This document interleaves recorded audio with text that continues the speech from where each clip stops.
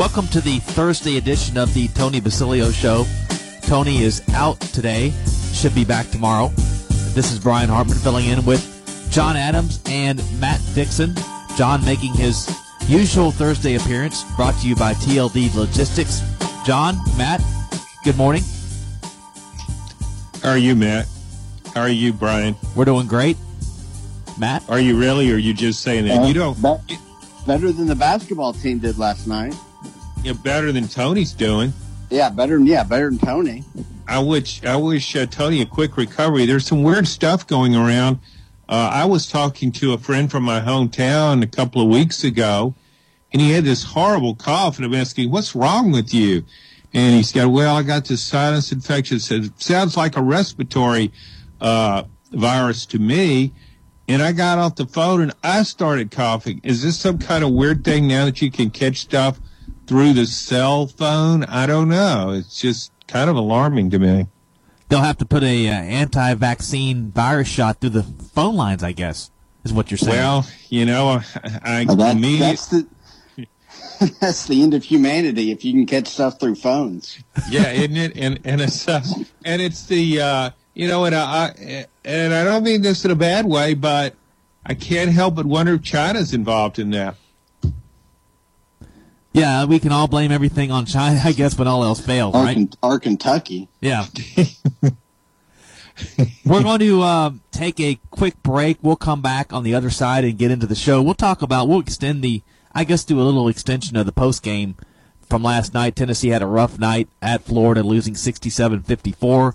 And we'll take you to 1 o'clock today. Hopefully Tony gets a good report and he can come back stronger than ever tomorrow. So we'll take this time out. We'll be back on the other side.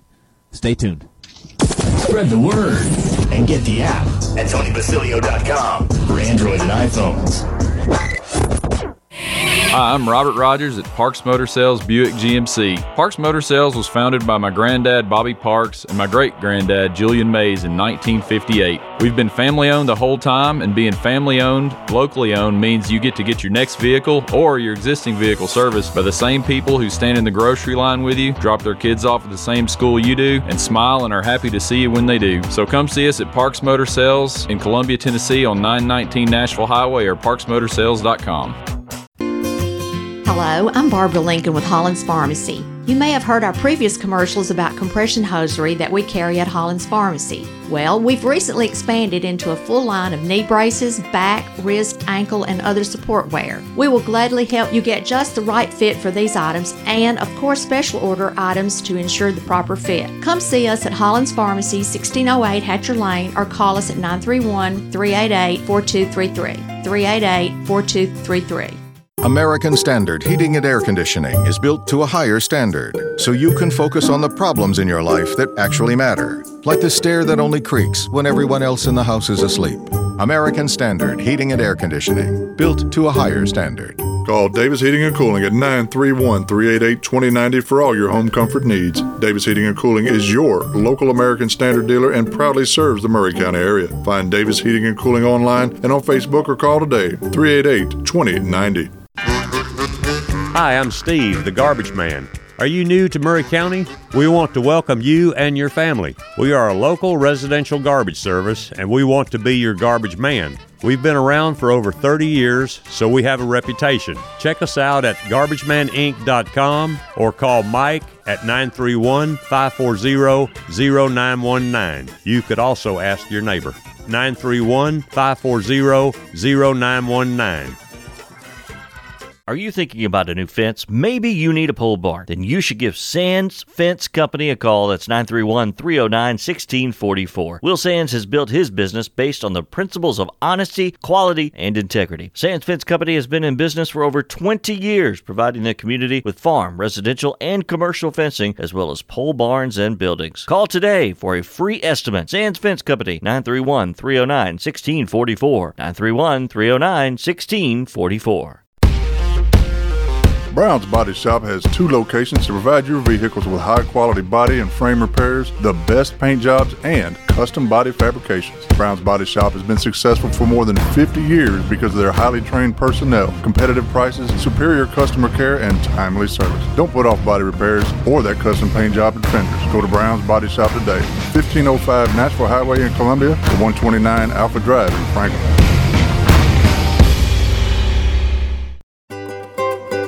For 40 years, the Jeweler's Bench has worked hard for their customers and provided the highest quality jewelry at the best price. They keep going back. Recent renovations have allowed them to expand their inventory. More high-quality jewelry, custom vintage and estate pieces, and professional jewelry and watch repairs. They also buy gold. The Jeweler's Bench, still here, still great service. 808 Trotwood Avenue, Columbia. Looking for convenience? Try Quick Mart Convenience Stores, conveniently located all across Murray County, southern Middle Tennessee, and North Alabama. Whether stopping in on your way to work for coffee and a biscuit, taking a plate lunch to go, or grabbing something cold to drink after a long hot day at work, there's always one nearby. Quick Mart Convenience Stores, conveniently located all across southern Middle Tennessee and North Alabama. Proudly serving Shell gasoline. Hello, this is John McEwen with McEwen Group Real Estate, located at 17A Public Square in beautiful downtown Columbia. Our family has over 40 years experience selling farms, residential, recreational, and all types of real estate here in Middle Tennessee. Check us out online at McEwenGroup.com or on Facebook and Instagram at McEwen Group, or give me a call today at 931-628-1749. McEwen Group. Land is your legacy.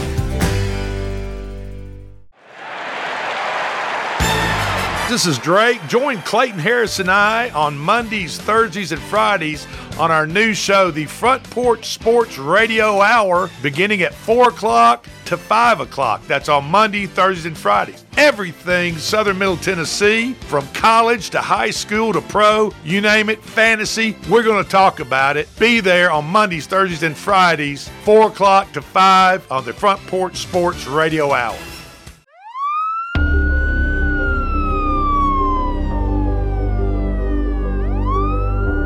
Hi, I'm former Sheriff Ena George with 30 years experience in emergency services. I know how important it is to locate an address that's in need of help as quickly as possible. An LED light bulb has been developed and manufactured that glows red, white, and blue flashing light to be placed on your front porch and turned on when you have an emergency that will help the responding emergency services to locate your home as quickly as possible. You can obtain your LED light bulb at Mount Pleasant Fire Department and all of your local fire stations. For more information, contact Fire Department at 379-1005. 379-1005. Seconds counts. Get your light bulb today. I wish you and your family a safe and happy New Year. Do you use Elf Bars? Old School Vapor has over 100 authentic flavors for only $18.99 each.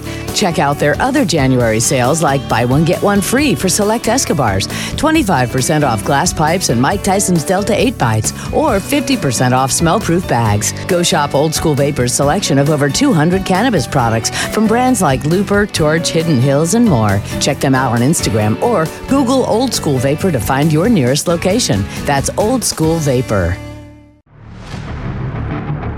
This is Clayton Harris, and you're listening to 101.7 WKOM Columbia. Back to the Tony Basilio Show till 1 o'clock. The number to call in on is 865-200-5402. Brian Hartman, John Adams, presented by Seniors Helping Seniors, and Matt Dixon filling in today for Tony.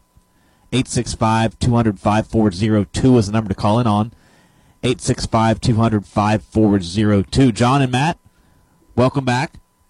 John Adams, presented by Seniors Helping Seniors. And last night, guys, the Vols dropped a game at Florida, a game in which they were a 6-point favorite, 67-54. Really an ugly last 10 minutes of the game. Tennessee led 44-38 with 10:40 to play and got outscored 29-10 to close the game.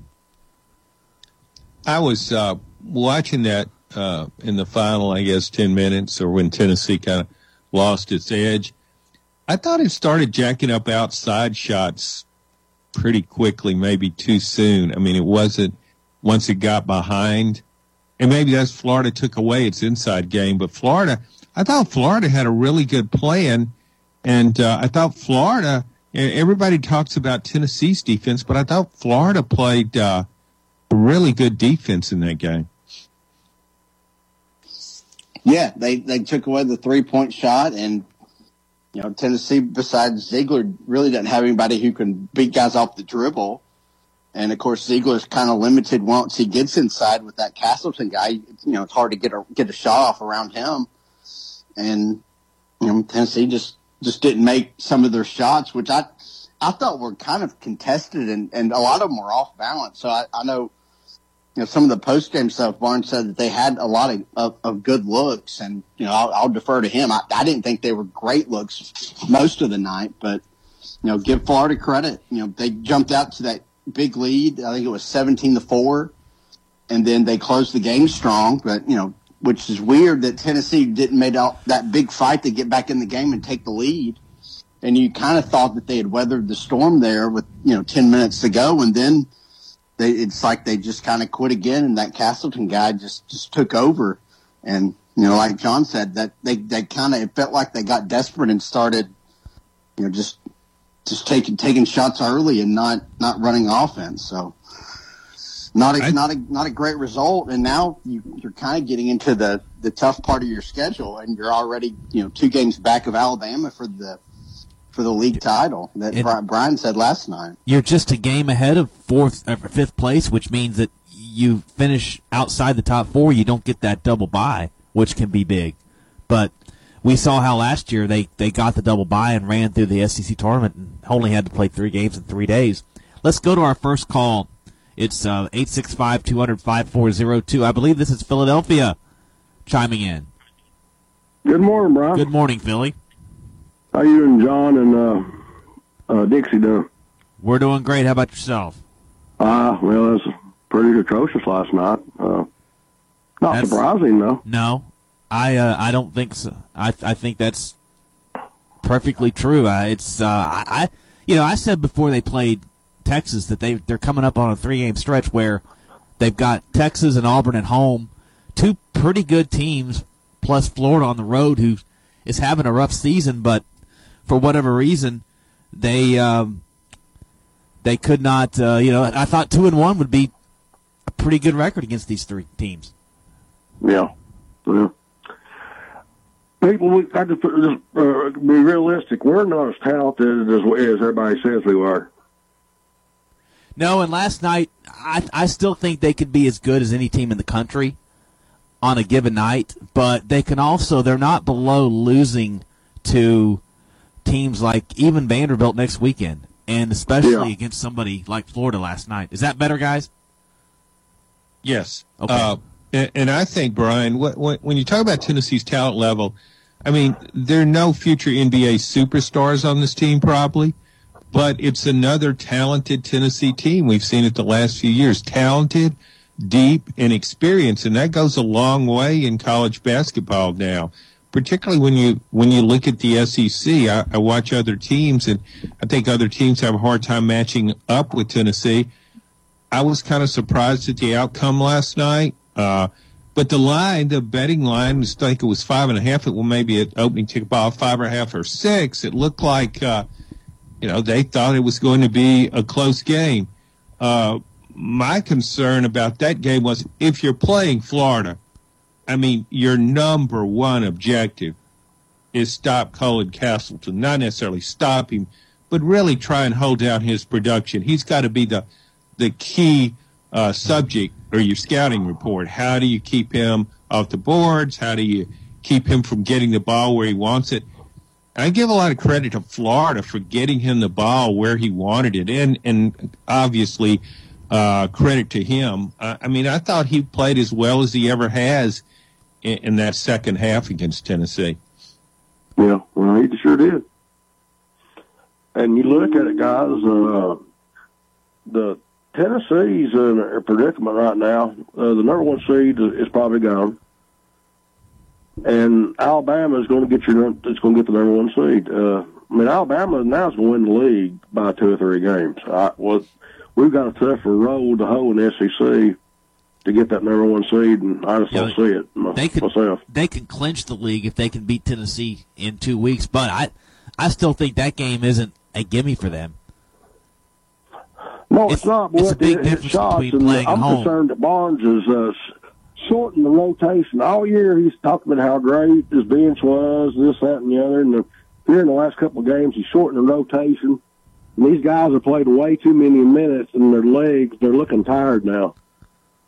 Well, just like he does every year. Yeah, one thing that they make up for with lack of talent, they make up for that with tenacious defense. And in the last 10 minutes, they gave up, 29 points, which is about 130 for a whole game. Yeah. So I wonder if they spent all that energy to get back in the game, and then they were up 6, and then I just don't think they had enough to close, especially and on defense. I think is where a lot of it, and then that sort of leads to taking bad shots, trying to force it, and not really making Florida work. I think of Tennessee as having considerable depth. So do you not see it that way, Philly? I think they have the depth. Barnes is shortening the rotation. That's what's concerning. And the 2 guys who are getting a lot of minutes and that are still playing are Uros and McKee, and they're not getting anything done these last couple of games. Yeah, a lot of empty minutes. And then, of course, Triple J and Phillips didn't give you a whole lot last night. Nobody especially did. Off not really. You have to get at least 5 to 10 points from both of those guys every night. You can't have those guys just not give you anything. When your 4 main players who combined for 75 of 82 against Texas go 14 of 55 from the floor, you're not going to beat anybody very much. No. Maybe South Carolina, maybe. But I don't think that'll be the norm. I don't think they'll have a shooting night like that again. Do you think they'll beat Auburn Saturday night, this afternoon? I do. I think they'll come back and play well. I think they'll win by 10 plus. Call me crazy. Guys, what do you think? No, I agree. Auburn is not what it was last year, certainly. And obviously it lost a couple of really good players. But, I would think Tennessee's bounced back. It's really hard during a basketball season when teams play 30 or so games to put too much stock in one game, good or bad. You just, the Kentucky game that Tennessee lost at home, I don't think anybody saw that coming, but you don't know. And I don't think Tennessee's the only team that has lapses. I mean, look at Alabama against Oklahoma. How could you foresee that last Saturday? That was just an awful game. So good teams, no matter how good, I don't see any super teams out there. I haven't watched Purdue, but I don't see any super teams out there. I think any team can have an off night and get beaten. Well, look at Oklahoma. They turn around and they get beat by 10 on their home floor to Oklahoma State, who is just a middling, but they're in a very, very strong conference, but they're middling. Is it true we've lost 6 out of 7 last time we've gone to Florida? Barnes is 1-3, and I think Tyndall lost there his year. 2018-19 is the only win then. Yeah, that's 1-4, and then they lost to that really good team in 2014. So that's at least 5 out of 6. Well, we knew it was going to be a trap game, and it was, and that 37-year-old coach now has got him something he can crawl about on the recruiting trail now. Yeah, that's his first win against a seasoned veteran SEC coach. His other wins were against other first-year coaches. Yeah. And all right, guys, have a good show. Thank you, Phil. Thanks for the call. Get well, Philly. 865-200-5402 is the number.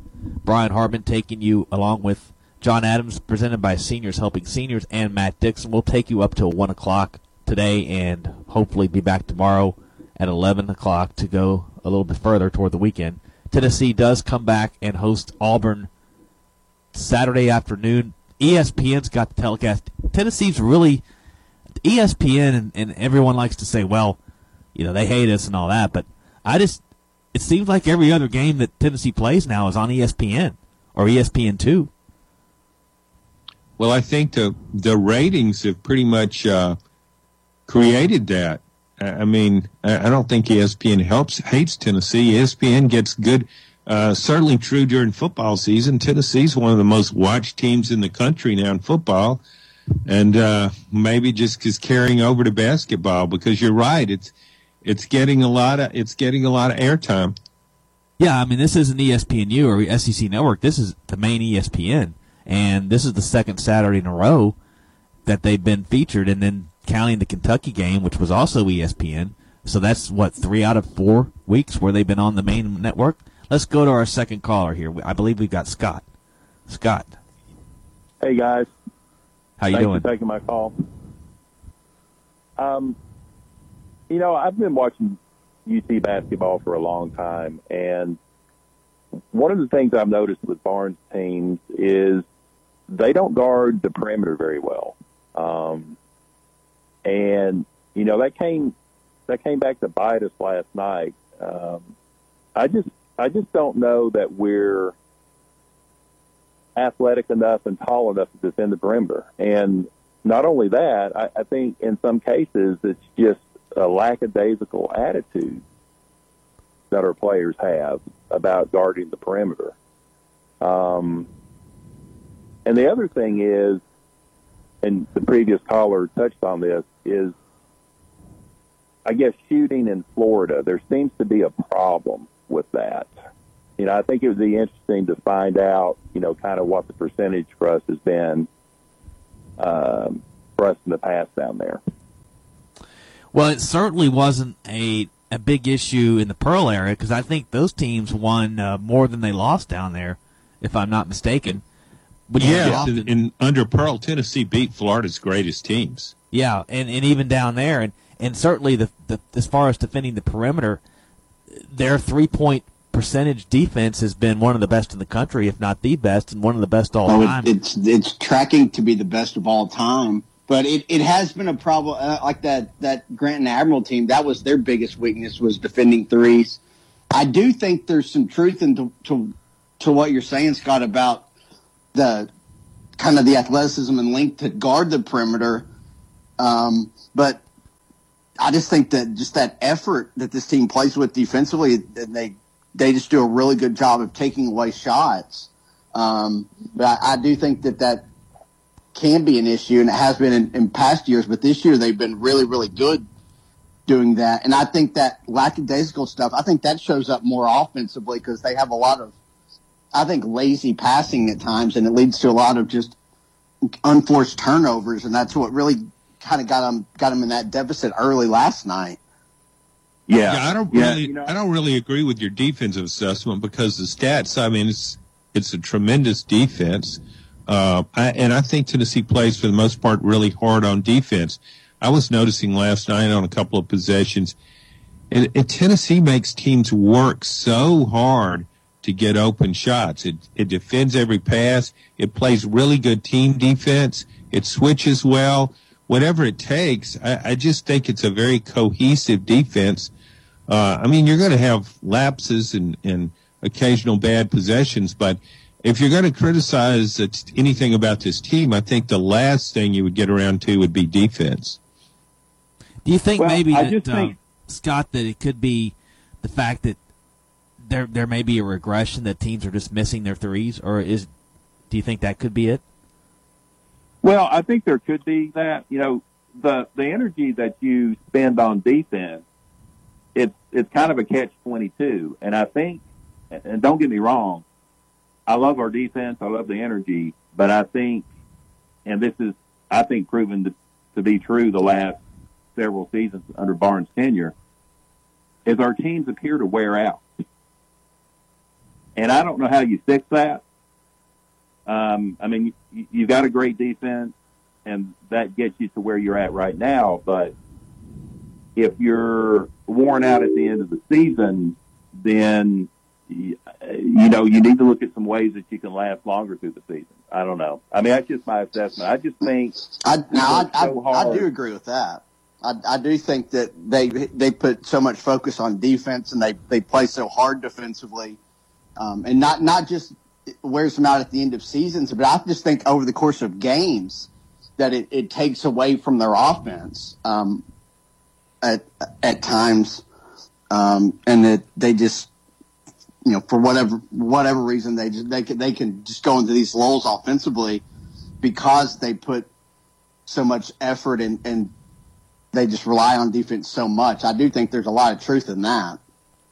Yeah. When you go back to last season, though, and you look at how Tennessee played, I mean, obviously everybody points to the failure in the NCAA tournament, which is natural to focus on that. That's Tennessee's Achilles heel, so to speak. But it certainly didn't look like a tired team in the SEC tournament, playing day after day after day, playing great and looking like a Final Four team. I guess you could argue that took a lot out of the team, but you got another week to get ready. I agree that Tennessee in the NCAA tournament, I think that's something you point to and wonder about because it's faltered so many times, losing before it should have based on the seeding. But gosh, when I was watching that team at the end of last season in the SEC tournament, I was convinced that was the Final Four team. I was so wrong, but the way it managed that tournament, I thought was tremendous. And to your point, I mean, they looked unbeatable for 3 games. For those three games there, they totally looked unbeatable. I don't know. I would be interested to know this. This is just a little bit different from what we've been talking about, but I'd be interested to know what their field goal percentage is at home versus on the road. Now, I know, automatically you're going to say it's got to be higher at home, but I would love to know what that field goal percentage. But it just seems like when we're on the road, man, sometimes we can't throw it in the ocean. Well, I'll go back to your point about Florida. The last 2 games down there they played, and that was last night, and then 2 years ago, they've shot 2 sub 30% from the floor in both games. They were 8 of 43 threes combined in those 2 games, both losses where they scored 54 and then 49 in a loss 2 years ago. So it's not been a good place for them here recently. Yeah. And I don't know how you fix that, man. I don't know. I don't know if it starts getting in your head and it's just something that you struggle with or how you handle it. Yeah, that's 2 coaches, by the way. That was Mike White that first time. Well, guys, I appreciate it. Hopefully we'll turn it around this weekend. Thank you. I think they will. I really do. Scott, thanks for the call. 865-200-5402 is the number to call in on. John and Matt Dixon with me. John Adams, presented by Seniors Helping Seniors on this Thursday afternoon. Still kind of the weather's, I guess, yucky still, as you can. What do you expect in February? The Vols come back to face Auburn, and I don't think, looking ahead to that game, I don't think Auburn defends as well. I don't think defense is really a Pearl's strong suit of his teams. Occasionally, I think maybe it's one of those where they like to get it going as far as transition goes, but half-court defense, I think, has always been kind of a something that's kind of kept his teams from going far in March in the past, guys. Is that the impression you're getting? Is that what you think you've seen? Well, maybe occasionally, but I thought when you go back to his Final Four team, and if he hadn't lost a key player to injury, I thought that team was going to win the national championship.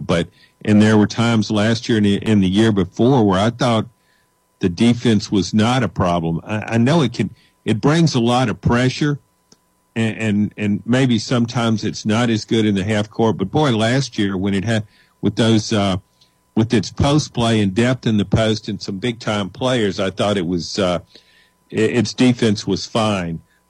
This year, it doesn't have the same team. Well, it's a different team. They don't have the shot blockers either, as they did last year, and I think that makes a big difference. Yeah, that had such an impact because even if you get beat on the perimeter, the man you're guarding blows by you, the guy still, it's like he's going into a trap because he's going in there with those shot blockers and they're rejecting it. So it was Yeah, that was an exceptional team. And I didn't think this Auburn team would be as good as it is. Getting back to Tennessee, we're talking about all these issues, and we're talking about a top 5 team nationally. So it seems funny to last night. I know. It just seems odd that we're that critical, but I think part of it is because the way the seasons have ended in postseason play. So I think fans and media, too, can look at it through that lens and say, okay, what are we seeing now that's really foreshadowing? And that are we learning that we think will get this team beat in March? It's as though people are kind of looking for things, and I don't know what you fix. I mean, what would you do right now if you thought, what are the main things Tennessee needs to improve on to get ready for March and to have a successful run in the NCAA tournament? What are the main things that come to mind with you guys? We'll pause on that, and we'll take Rusty's call when we come back, and we'll let him give his answers on that, and we'll think about that through the break, and we'll come back and discuss on the other side. Spread the word and get the app at TonyBasilio.com for Android and iPhones. This is Terry Wilcox, a.k.a. the Chicken Man, a.k.a. T-Willie, and you're listening to 101.7 FM WKOM, Columbia, Tennessee.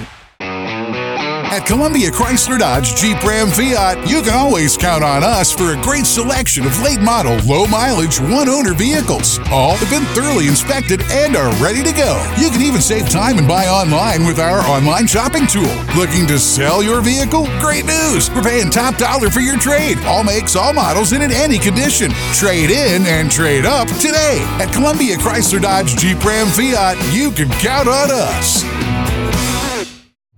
Why do people trust Tillis Jewelry with their jewelry repairs? Hi, this is Terry Tillis. We feel each piece of jewelry is important to our customers, and they deserve the utmost care with every item that is brought to us. Your jewelry is inspected when we receive it to determine exactly what repairs are needed. A photo is taken and documented, and then it goes to our goldsmith. Once the repair is completed, the jewelry is re-inspected to make sure it has been restored to its original condition. Come see us at Tillis Jewelry, located in Columbia and Lewisburg.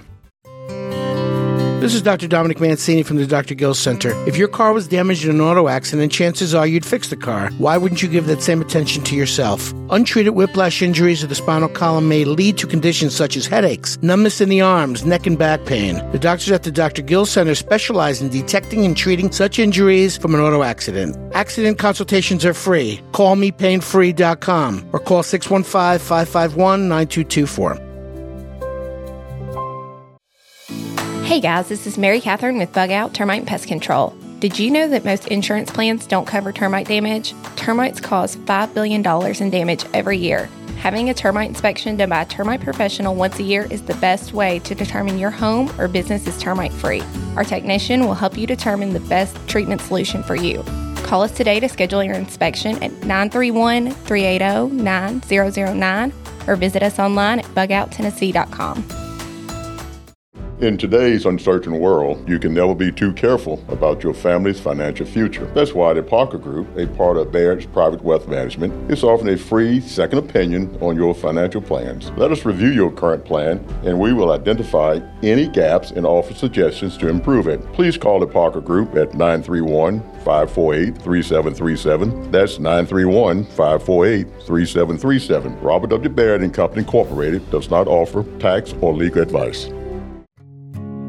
This is Trip Stoltz, owner and manager of Columbia Ace Hardware. Did you know that Columbia Ace Hardware carries Magnolia Home Paint by Joanna Gaines? Columbia Ace Hardware is the only Magnolia paint dealer in town. Now their premium quality and huge selection of colors will be right in your neighborhood, along with the award-winning service and advice Ace has always provided for your paint projects. Come see us at Columbia Ace Hardware and Power Equipment. We will be glad to help you. Ace is the place with the helpful hardware, folks. This is Drake. Join Clayton Harris and I on Mondays, Thursdays, and Fridays on our new show, the Front Porch Sports Radio Hour, beginning at 4 o'clock to 5 o'clock. That's on Monday, Thursdays, and Fridays. Everything Southern Middle Tennessee, from college to high school to pro, you name it, fantasy, we're going to talk about it. Be there on Mondays, Thursdays, and Fridays, 4 o'clock to 5 on the Front Porch Sports Radio Hour. Hey, this is Derek Ransom with 10 Pin Alley, voted #1 family entertainment center in Murray County. We offer 32 bowling lanes, giant arcade, laser tag, bumper cars, and a full cafe and bar menu. We also specialize in group events, kids and adult birthday parties, company parties, sports team parties, and holiday parties. We're located at 322 East James Campbell Boulevard in Columbia. Call us today at 931-381-BOWL or visit us at 10pin.com. 10 Pin Alley, it's where the good times roll. Join us Saturday, March the 18th for Columbia's Breakfast Rotary's 4th annual Shoot for Our Stars Sporting Clays Tournament. This tournament is a community benefit fundraiser for our fantastic local youth and veterans organizations. If you'd like to participate in this great event, contact me, Rhonda King, at 931-398-5511 or contact us online at www.facebook.com/shootforourstars. Hello everyone, Clayton Harris here. As Little League District 8 Administrator, I'm excited to announce that Little League Softball is being offered in Murray County for the first time through Spring Hill Little League. This allows every kid in Murray County the opportunity to play Little League Softball. Each division will offer all-stars, just like Little League Baseball, with the opportunity to compete for a chance at a Little League World Series. It's ages 4 through 13. Registration ends this Friday. For more information and where to sign up, go to shll.us. This is Jim Ross, and you are listening to Front Porch Radio, WKOM 101.7, located in Columbia, Tennessee. Tony Basilio show on a Thursday. Brian Hartman filling in. John Adams presented by Seniors Helping Seniors, and Matt Dixon, his regular Thursday appearance. Let's go back to our phone lines and grab Rusty. Rusty, welcome. Hey, guys. Thanks for letting me be on. Hope Tony gets better soon. Echoed. Hey, Dixie said something that's dead on. Florida used the same thing kind of defensively that Kentucky did, which was try to run us off the three-point line, try to force us to dribble, and drive, get the ball to the basket, make tough twos, which should be everybody's defensive game plan in every game in college basketball, every night, no matter who you're playing. Force teams to drive and take tough twos. I mean, that's simple. We still got a good amount of open looks. I heard Barnes say it, and I went back and looked at as many as I could, and we did have a lot of open looks. Triple J had 3 that were, just clean, like free throw looks from the three-point line. He's got to make them. I mean, he goes 4-6 at LSU, and he hadn't hardly put the ball in the basket from outside the arc since. Need consistency. You can't have 4 and 6 nights and then 0 of 5 nights. Just give me 2 of 6 nights every time, or 3 of 7 nights. And then that way I know what I'm getting. I'd rather have that than a guy who has 1 great night and 4 bad. Can't take that guy. Go ahead. I'm sorry. Go ahead. It's you. Oh, okay. Well, I think you're right, Rusty. I think you have to get production from guys. And, with how this team's going to struggle to score against good teams and tournament-type teams, you can't have 2 or 3 of your starters have, 5 points. Like, you have to at least get them, 8 to 12 from everybody to have a chance, unless you just have that one guy go off, which they've had just 1 or 2 games like that all year with a guy like Olivier or even Phillips against USC. But I think you're right. You have to get production from guys, from basically your entire roster, and we just don't do that every night. Yeah, I mean, the going off night's fine for everybody. You just can't. You just need some semblance of consistency. And there's a couple of guys who, they are a box of chocolates, as Forrest would say. You never know what you're gonna get. Jimmy Dykes said it somewhere when we made our run, they were out 17-4. We went on probably a 8 or 10-2 run to get back in it in the first half. We came across half court twice, and I know I'm beating this dead horse by saying this, and I know everybody's tired of hearing me say it. I'm sure Brian, more than anybody. Jimmy mentioned we came across half court. There was nothing we did except send Olivier out to just across the half court stripe and set a ball screen. And Z got downhill, and he got a lob to Olivier for a dunk. Did it again, got him downhill, forced a rotation, forced Santi's man to come off and help because the ball screen left ZZ wide open for a drive. He kicked it to Santi for a wide open 3. That's how you beat teams offensively when they play defense the way Florida was, is you ball screen them and force them to help off when the point guard gets the open drive, and you put the big man in a take the guard or the big. And Barnes goes right back to his continuity motion offense crap, which is fine some nights, and it'll win you ball games running that. But he is too stubborn to stick with, we're just going to run ball screen offense over and over and over and over again until the defense stops it. Was it Coach Boone that said he runs the veer, he runs 3 plays? It's just like Novocaine. Eventually it'll start working. And that's ball screen offense. Just do it. Just don't be cute. Use your bigs. Ziegler's a perfect guard for running pick and roll. And it simplifies things. Dixie, Ronnie. And he also doesn't leave the right guys on the floor the whole time. It's another thing, is that he'll go to these weird lineups where you've got, 2 or 3 bigs on the floor and maybe 3 guys that really you don't trust that can get you a bucket when you need it. And especially even when they're down by a bunch, he's got these weird rotations in there.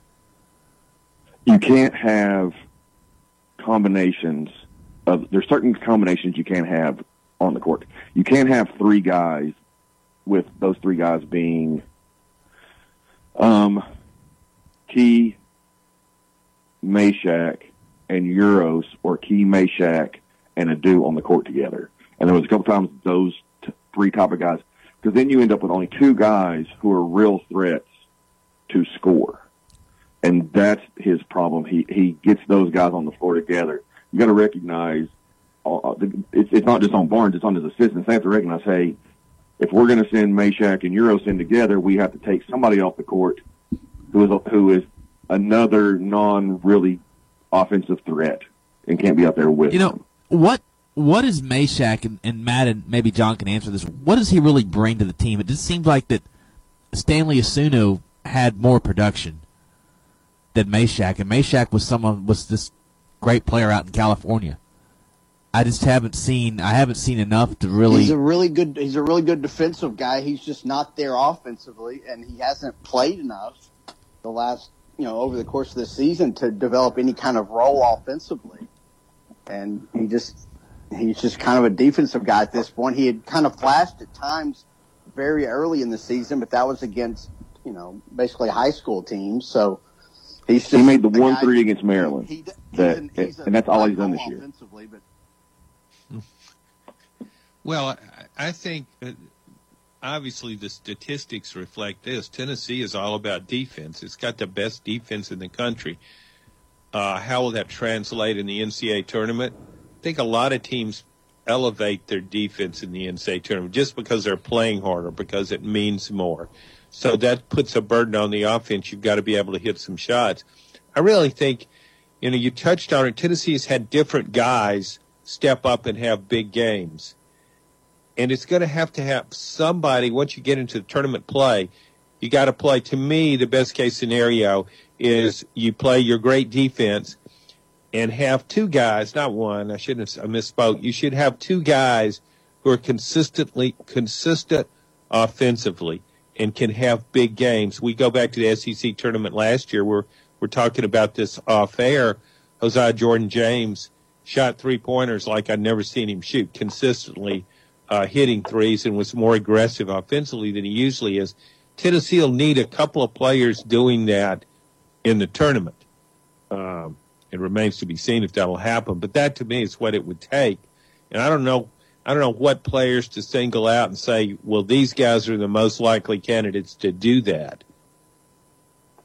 Well, Dixie said it best. You just need Phillips and James to, at worst, give you 7 to 10 every night. I don't need either one to give me 20 on a night. I need both of them to always give me 7 or 10, so I know what I'm getting out of it. That's the real issue, is when you have guys who have massive peaks and horrible valleys. And James and Phillips have both kind of been those guys here lately. One they'll have a great night, and then they'll have 2 just subpar nights. And I guess, the Texas game's an anomaly because there wasn't any points to go around when Olivier's scoring 27, and that's okay because James didn't get any shots. But a night where he got a bunch of shots, he's got to get you 7 to 10, and Phillips too. Olivier also goes through those enormous peaks and valleys. He had 27 that night, and he sort of was quiet last night, even though he got 11.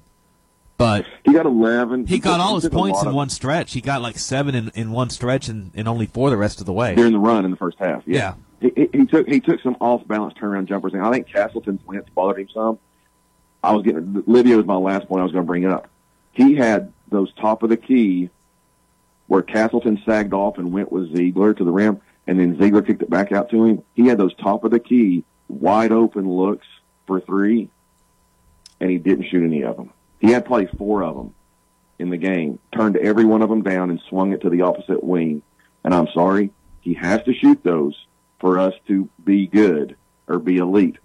It does 2 things. He's probably going to make 1 or 2 of 5 or 1 of 4, which is good enough to make Castleton get his 7-foot wingspan out of the lane, which makes it impossible for Ziegler to make layups when Castleton's in there. But if Lydia makes them, then Castleton's got to come guard him out there and can't sag off. It's I don't know if that was by design of Barnes saying, hey, I've had enough of you shooting threes. You get in there and shoot 7-foot turnaround jumpers that count for 2 points when we know he can make that open 3. He did shoot 3 and made 1. He made 1 in the first half, which got him on their first run there. Yeah. It was in the second half where he turned down a bunch of them. Yeah, and I don't know why. James they got to James and he missed all 5 of his. Yeah. I think Barnes. I guess Barnes probably in the huddles was fussing about, hey guys, we're jacking up too many threes. And to Olivier, that means, well, I don't need to shoot anymore. But that's on Barnes to tell him specifically, hey, if you're wide open at the top of the key, I want you shooting it. Anyway, I'm frustrated with Barnes. I love the dude, but it's the same thing we've seen too many times here lately. It'll all be right when they win a big game, and then it all goes the other direction when they have a game like last night. So it's basketball. You're going to lose games. It's just going to happen every game. The 17 the 2017 Golden State Warriors were 20 points better than every team they played that year, and they still lost 30 ball games because it's basketball. Basketball isn't a game where you can win every game. It's a weird sport. I mean, Indiana's the last time, even Vegas and that team that had 4 NBA All-Stars on it, lost in a national championship game. Teams don't go undefeated. But we see the same things over and over again from Barnes, being so stubborn that he has to run his offense. It's like Butch Jones and the infallible offense. He won't do something different. Rusty, anything else? No, I'm tired of preaching about Barnes. I'm sorry. All right, Rusty, have a good one. Y'all take it easy. Let's take our second call after Rusty. Let's go to Doug. Doug, welcome in. Hi, guys. I recorded the game. I didn't watch the whole thing. I recorded the whole thing, and I just kind of zoomed and stopped at different points. And, what's his name? Castlewood? Florida? Yeah, Castleton. Well, I tell you, he got about all the points he could get. And, everybody's griping about the game, we lose and everything, and I didn't like it either. But the simple fact is, the reason we lost, we couldn't shoot. Period. Our shooting was atrocious. And even as bad as it was, with 4 minutes left in the game, we were within 6 points of tying them. You know, their defense, Right. and Florida doesn't shoot well either. They went on field goal droughts themselves. They were 2 of 10 at one point. You could get back in the game quickly if you just strung a few shots in a row. And they actually went from a poor shooting to up 6 with 10 minutes to go in the game, and it looked like they had control of it. Well, you know, if we just shot just average, we'd have won that game. Florida played us pretty well, but like I say, we could have won it. We just didn't shoot. If you shoot in the We 30s, didn't shoot if you good. shoot between 35 and 40%, they probably do win the game. Yeah. That's Another not thing great. I want to say about Florida, I think they're probably the poorest sports that I've ever seen. I've known people who've been to the football games down there, and the Florida fans urinate on the Tennessee fans. And not only that, Barnes would have never done this in the game last night. They were ahead by 11 points with 16 seconds left, and the Florida boy just had to go make a layup to make it 13. That's poor sportsmanship. Barnes would never do anything like that. You agree? I don't see any. What's wrong with making a layup if you've got it? What's wrong with that? Well, John, they already had them beat 11 points. There's 16 seconds left. Did they have to go make a layup? Barnes would never do that. I know, but I think when Barnes has won when Barnes has won a game, he doesn't try to take another shot to make it worse on the other team. I think I Schofield think dunked in a anytime game you once have the ball, you late should in the be game. trying to score. I mean, really, does that make it? Do you think the team feels humiliated because the team won by 2 more points than it was going to? I don't get that at all. But that's just my take. I'm the same way in football. I don't care if a team, quote, runs up the score on anybody. I think when your team is out there, you should be doing everything you can to score. You should be running your offense. And same way with basketball. Why dribble out the clock when you got a chance to score another basket? Fire it up there, I say. Well, what's the point in it? You've already won the ball game, John. Well, right? Because you're playing basketball. I mean, don't you want to score? And that's objective. What if you did that in baseball? You're up 27-0 over Iona, and you go up to bat and you just strike out. I mean, what's the point of trying to hit a home run or a base hit? Because that's what you do. You're playing ball. Just keep playing ball. I mean, if he goes and showboats and dunks that way, I sort of see your point. But a layup, I don't really. I kind of agree with John. I don't think that's so bad. Let me ask you this. When a game has been won by Tennessee and time is running out and they've got time to get down the court and make another shot, a layup or whatever, have you ever seen Barnes do that? I've never seen him do it one time. That's sportsmanship, boys. I think Schofield dunked a time or two in that situation. Yeah, Schofield did it against Kentucky a few times, and I appreciated that. But not. I mean, I wouldn't want my team to do it most nights, but yeah, he emphatically dunked. Okay, what do you think about them as fans, though? Like I was talking about earlier. Well, I think you're talking about they were Florida awful fans in the more or 90s. less in the 90s when they were at their think worst. But Florida didn't have the same kind of fanatical support that it well, was. they're not winning right now. They're a bunch of front runners. Yeah, Yeah. I don't think Florida fans are significantly nastier than any other fans in the SEC now. Yeah. Well, guys, thank you for your time. I enjoy the show. Thank you, Doug. Thanks for the call. I guess, I get what he's saying, but a dunk, an emphatic dunk like you're trying to win a dunk contest is different than just laying it in. I don't like teams that stand around and want to take a shot clock violation either when they could easily run some offense and try to, it's good practice to do that. Run your stuff, try to score. The game's still got time in it. Yeah, it's the opponent's job to stop you. I mean, if you got, when do you start doing that? If you're up by 40, do you just stop taking shots too? You stop running. I just think you keep running your offense. You keep playing. And if the defense doesn't stop you, too bad. I just never have had a problem with that. In any sport, I think you do the best you can at all times. And it irritates me really when I see a team, you got 20 seconds left and a guy standing out there and just dribbles the ball.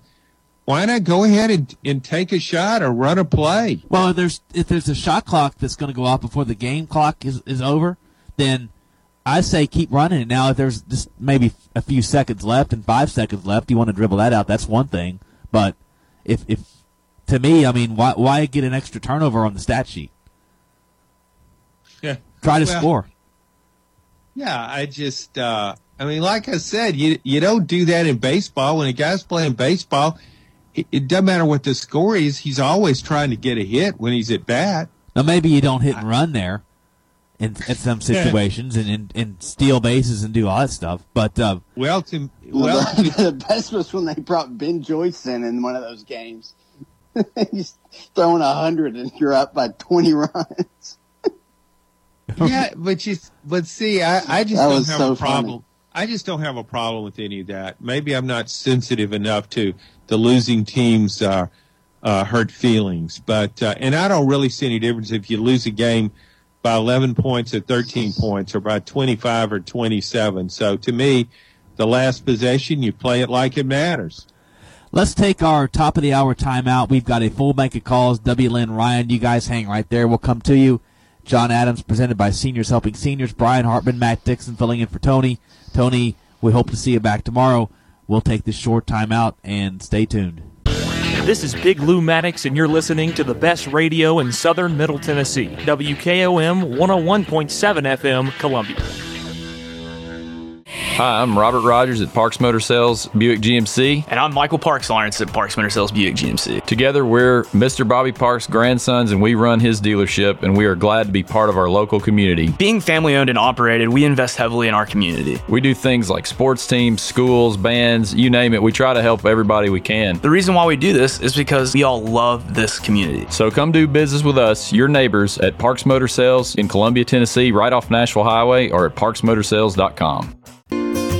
Hello, I'm Barbara Lincoln with Hollins Pharmacy. You may have heard our previous commercials about compression hosiery that we carry at Hollins Pharmacy. Well, we've recently expanded into a full line of knee braces, back, wrist, ankle, and other support wear. We will gladly help you get just the right fit for these items and, of course, special order items to ensure the proper fit. Come see us at Hollins Pharmacy, 1608 Hatcher Lane, or call us at 931-388-4233. 388-4233.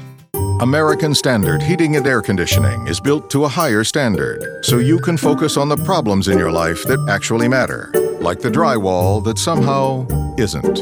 American Standard Heating and Air Conditioning, built to a higher standard. Call Davis Heating and Cooling at 931-388-2090 for all your home comfort needs. Davis Heating and Cooling is your local American Standard dealer and proudly serves the Murray County area. Find Davis Heating and Cooling online and on Facebook or call today, 388-2090. Hi, I'm Steve, the garbage man. A while back, I told you a story about Packer, our mascot, that Don found in the garbage truck after someone had thrown her out. Well, since then, I've been asked several times about Packer. Is she a dog or is she a cat? I guess I never thought to say, but she's a pit bull mix, and you can see a picture of her sitting in the driver's seat of Don's service truck on our website, garbagemaninc.com.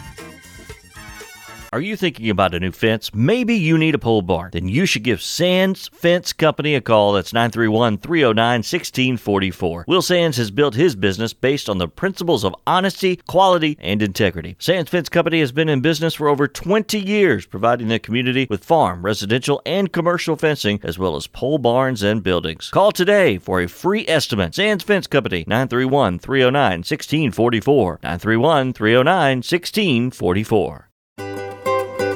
For 40 years, the Jewelers Bench has worked hard for their customers and provided the highest quality jewelry at the best price. They keep going back. Recent renovations have allowed them to expand their inventory. more high-quality jewelry, custom vintage and estate pieces, and professional jewelry and watch repairs. They also buy gold. The Jeweler's Bench, still here, still great service. 808 Trotwood Avenue, Columbia. Hello, my name is Connor Mims. My wife Bradley and I live in Columbia, Tennessee in Riverside. I am a deck and porch builder, and my wife is a second grade teacher at Riverside Elementary. My specialty is designing and building elegant and comfortable porches and decks. Let me work with you to design and build the porch or deck of your dreams. Give us a call today from our website, mimsmodernlandscape.com. That's mimsmodernlandscape.com, and check out what we have to offer. Thanks. This is Laurie Cole, Executive Director with Pay Grace Forward. We are a community solution to predatory lending. We help people in Murray County who are trapped in payday and title loan debt. We do this through financial mentoring followed by low-interest grace loans. To see if Pay Grace Forward can help you or to volunteer with our organization, please visit our website at paygraceforward.org or call 931-548-6797. Do you use Elf bars? Old School Vapor has over 100 authentic flavors for only $18.99 each. Check out their other January sales like buy one, get one free for select Tesco bars, 25% off glass pipes and Mike Tyson's Delta 8 bites, or 50% off smell-proof bags. Go shop Old School Vapor's selection of over 200 cannabis products from brands like Looper, Torch, Hidden Hills, and more. Check them out on Instagram or Google Old School Vapor to find your nearest location. That's Old School Vapor.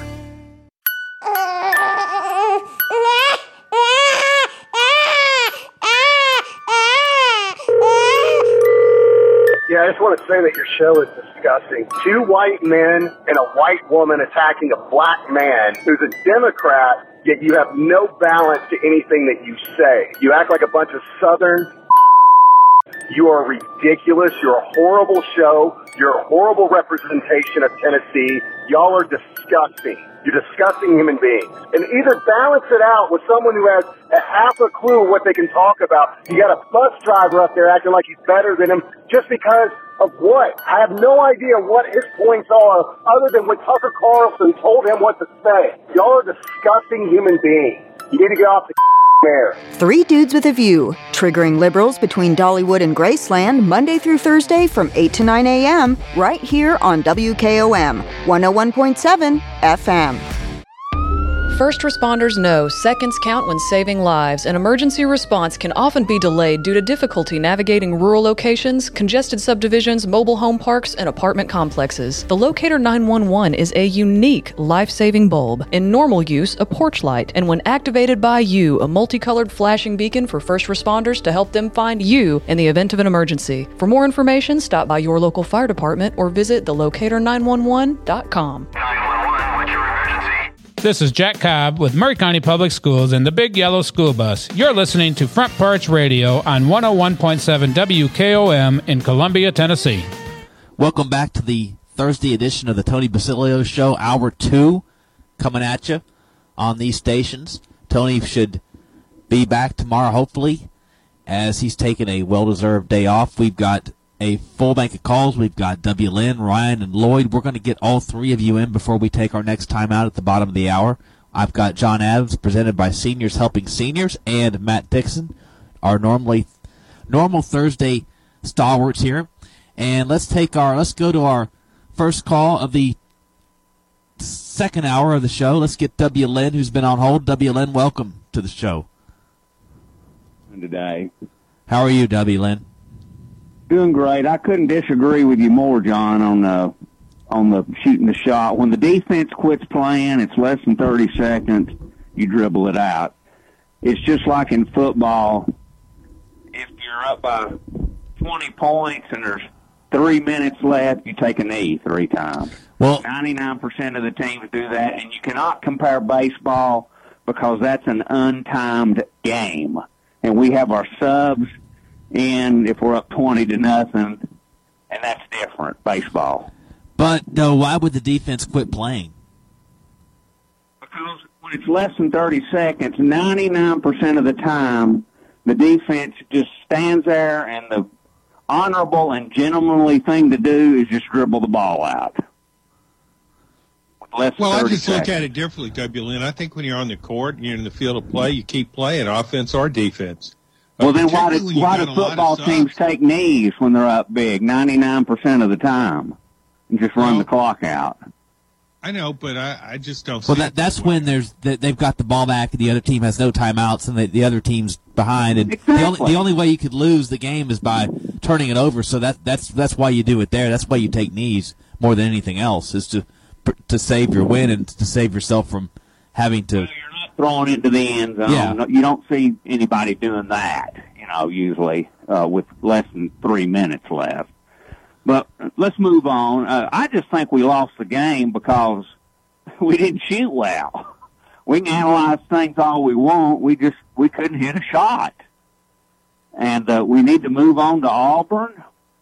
I will say our three big men, Euros, Kumwa, and Adu, I think for this team to be successful, those three have to combine for 20 points and 15 rebounds every game somehow. Well, I don't think that's too much to ask. No, I don't either. And sometimes they just don't do it. I don't. They missed inside shots too. 4-footers or less. But I just think we need to get back focused for Auburn and move on. This is basketball. You're going to lose 5 or 6 games a year most times. And I'm not worried about the seeds anymore. I wouldn't mind being a number 3 seed, to be honest with you. Just kind of be under the radar. Well, at some point you hope that even if Barnes doesn't, this thing about him not outperforming his seeds, that in some way that the bracket would just break your way, but I think it kind of did the Sister Jean year, and they just couldn't take advantage of that. That's still, that game is going to haunt a lot of fans for years to come. Well, we had our center hurt. I can't remember his name right now. That's the reason we lost the Sister Jean game. Yeah, what was our center's Kyle name? Alexander. Kyle Alexander. Yes. That you put him in there and we win that game by 10, probably. And they still needed a fluke shot to win the game late. And I'm kind of looking at baseball the same way. I wouldn't mind going into the tournament a number 6 seed, as long as we're in the top 8 and we can host home games to get to the College World Series. I want to be under the radar, and my goal is get to the World Series and win at least 2 games. That's what I want this year. Yeah, just get back to Omaha. I'll start with that. I think that's what they're definitely, after last year, they feel like they need to atone for that. And if you win 2 games, no matter when or how you win them, you're basically you're in the Final Four. You can finish in a 2-way tie for 3rd, but I want to at least do that. And you've already gotten past 4 teams to get to the Omaha. You gotta get past 4 teams in basketball to get to the Final Four, to get to the pinnacle of the sport. And you do the same thing when you're dealing with baseball. But Matt, what's your take? Go ahead. I'm sorry. I was going to see Matt's take on this. Well, I think what W. Lynn said right at the beginning was that the goal to be a top 8 in the host. I think that's kind of my baseline goal going into every season going forward with baseball is, be in position to host a regional and hopefully a super regional every year. And more times than not, you'll find your season ending in Omaha in some fashion. So I like that approach. With the pitching staff you've got, if you can figure out a good hitting lineup, which I think we will, I think your team you have a chance to win a national championship. So it's a very lofty goal, but I think you have some great players and a great coaching staff. So I agree with everything W. Lynn said. Well, I don't think if you can make the College World Series in baseball, it's pretty much mission accomplished. I mean, you want to win a national championship, and if you get to the World Series enough, you'll win one. Baseball is such an unpredictable sport. It's so pitching-oriented. Your pitcher has a bad day. The other pitcher has a great day. it's very tricky, and there's a reason no number one seed overall has won the College World Series since I think it was 1999. And certainly Ole Miss was a great example last season when it was mediocre for much of the year, probably really questionable whether it could make the NCAA tournament. It not only makes it, it wins it. So that's what you're dealing with. They were a 3 seed in their region, which they had to go on the road. Most teams that get a 3 by their number got into the tournament. There were a lot of people who said they shouldn't have gotten in. That's mid-major. That's mid-major teams. I think they were one of the last ones in. Yeah. But let's just get over there Saturday. 2:00 game. Pack that place. Make some noise. I'm almost considering Auburn a must-win. I know you shouldn't do that in basketball, but for us I just think we really need to win this game Saturday. Yeah, and I think they will. I think they'll be fine. I think Auburn defends differently. I think the caller Lee made a point last night that they don't defend. What they do defending-wise isn't going to give Tennessee as much problems as what Florida did, and especially down there, and especially with Auburn being here. Y'all are doing a great job holding down the fort, and I wish Tony the best and hope he gets well and can be back by tomorrow. You all take care, guys. So do we. Thank you, WLN, for the call. Let's take our second call here after post WLN. Let's go to Ryan. Hey, guys, I want to echo what WLN said and wish Tony speedy recovery. Agree with him that we shot bad, and that's a big reason why we lost. I want to disagree with his assessment that a 3 seed would be okay, because I think a 1 or a 2 seed, if Tennessee can make that, they will make it to the Sweet 16, because we tend to struggle with length and athleticism, and those lower-seeded teams aren't likely to have those athletes. Whereas, the higher you get starting out, the higher the percentage of seeing those athletes is.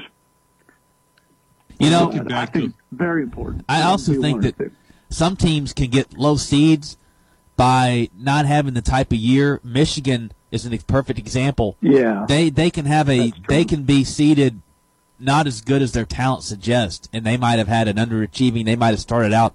Teams can start out in the top 10 and then end up barely getting in, but yet they're dangerous for somebody. And even if you get them as a high seed, they could be dangerous for you no matter what. So yeah, it was funny about that Michigan game, because that reflects just what you're talking about. You had a team with some size and some talent that had underachieved.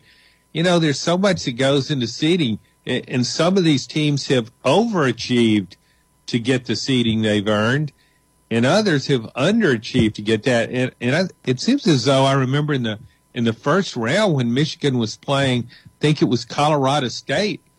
Early on in that game, it looked like Colorado State would win that game going away, and Michigan came back and pulled it out, and then, of course, upset Tennessee in the next round. Let me ask you guys, I'll posit this question to you, because I was really struck by listening to, I think it was yesterday or the day before show, that someone said the KenPom rankings, the top 10 are the worst or one of the worst in the modern era of KenPom. Do you guys think that the lack of skill and great teams, that this statistic that we're the best defensive team ever is just really inflated? Kind of like saying General Nealon's team that held an entire SEC schedule scoreless is the greatest SEC defense of all time. Well, no one really believes that, right? Not against modern teams. What are y'all's thoughts on that?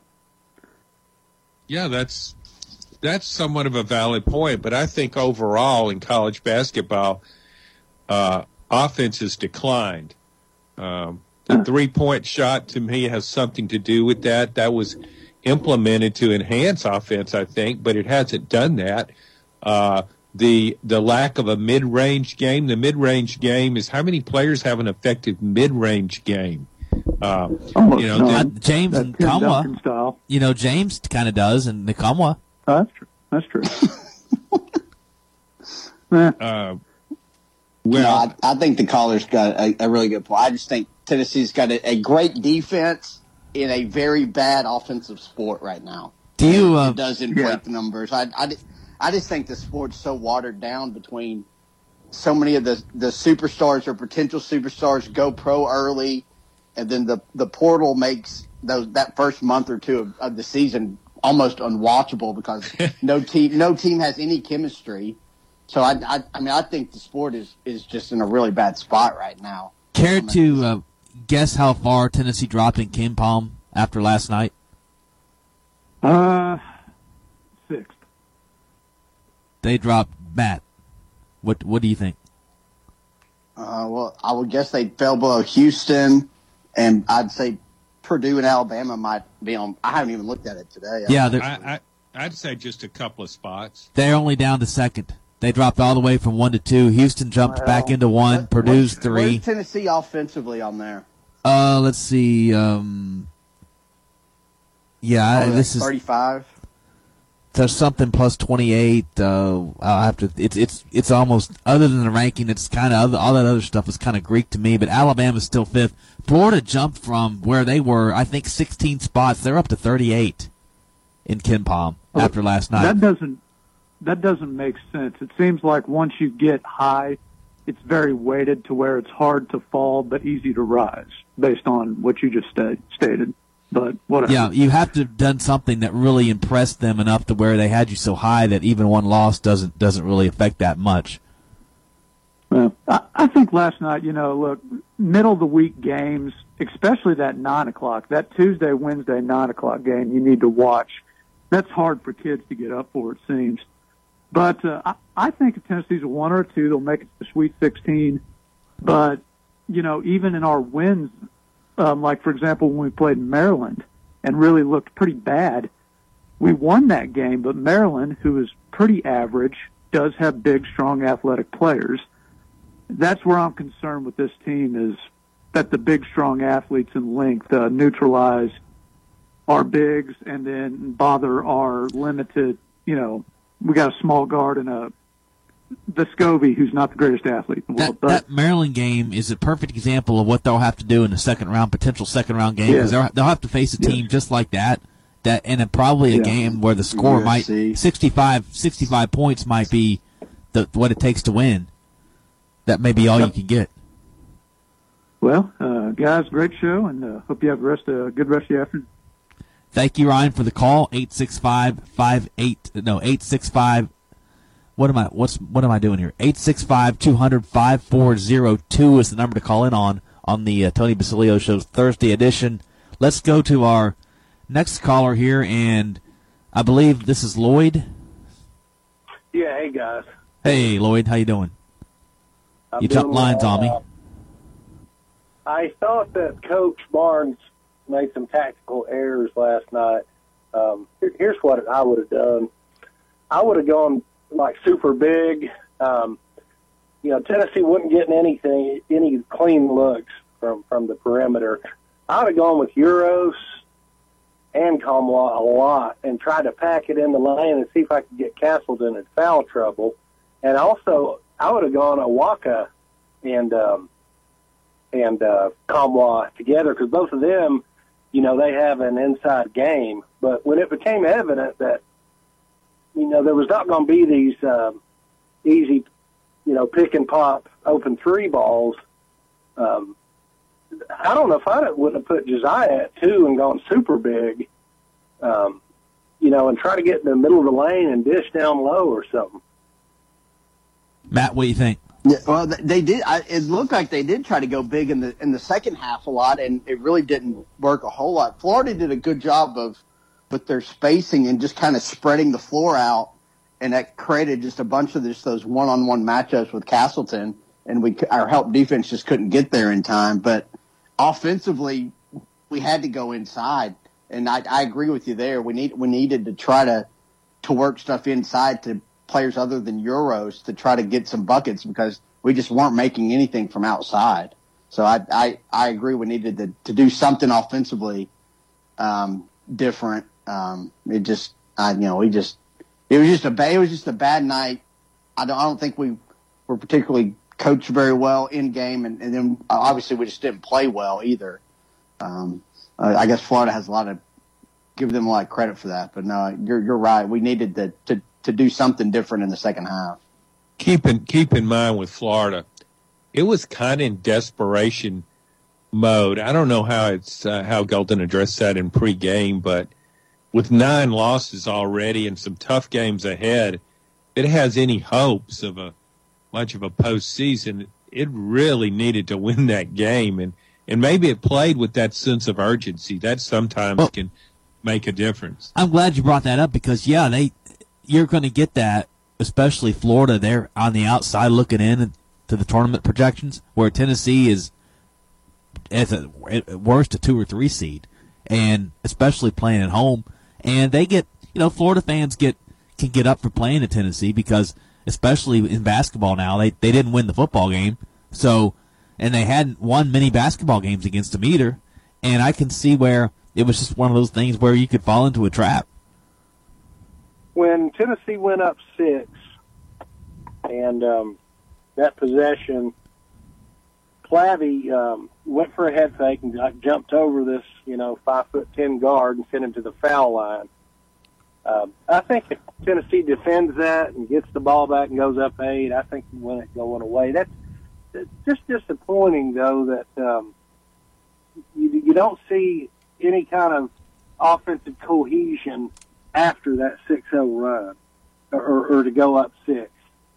And it's probably been belabored, but giving up 2, quote, kill shots, a 15-0 run and then a 12-0 run, you don't win a game like that.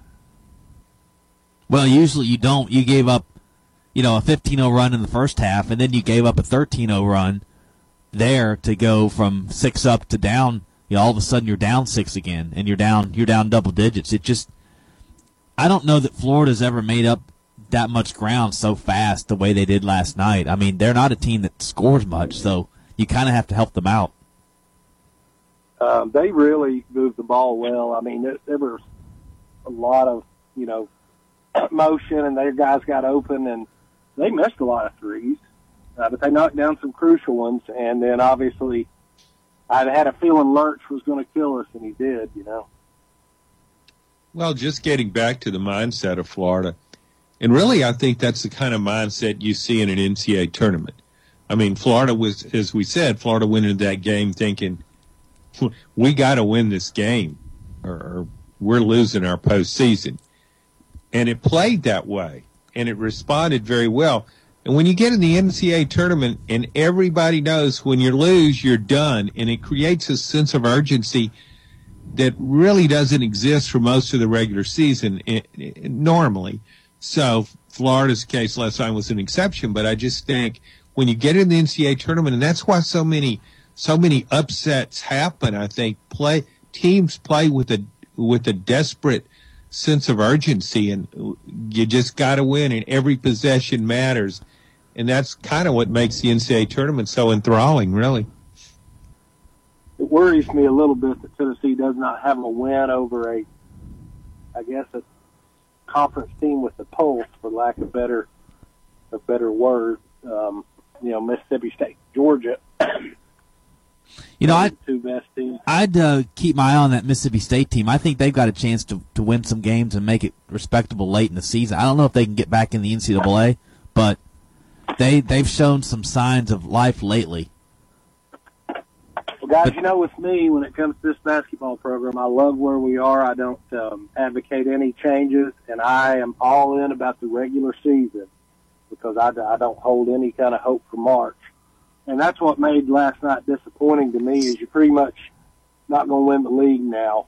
And that was one of my goals for this team, was winning the outright, regular season SEC championship. Well, they got to get Bama in 2 weeks. They got to win that game if they have any chance to do that, which they still have a shot with them on their home floor.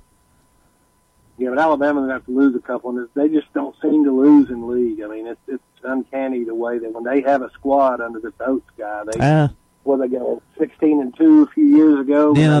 They're capable of having an Oklahoma type performance again. A couple more of those. So it just seems like that guy's really concentrated on league games. Hope Tony gets better. Thanks, y'all. Thank you for the call, Lloyd. We appreciate it. Our number to call in on is 865-200-5402. 2 is the number. And an unrelated note, the On3 is saying that North Carolina has announced a contract extension for head coach Mack Brown through the 2027 season. So Mack Brown, who I think he's above 70 now, is going to hang around for another 4 years. I guess that's what they do for recruits, to let them know that, hey, this coach is going to be here for a while. Yeah, he may not last that long. He may choose to leave sooner, but yeah, it's a smart move. I mean, I think that's he's about as good as North Carolina can do right now. And I saw On3 yesterday said that former Tennessee player, with in parentheses, D'Angelo Gibbs was transferring to South Carolina. So kudos to him for still being eligible and in school. I don't think he's been on Tennessee's roster for 3 years. You know, on the Stetson Bennett College plan. I didn't know he was still in the country. He's got to be older than Stetson Bennett.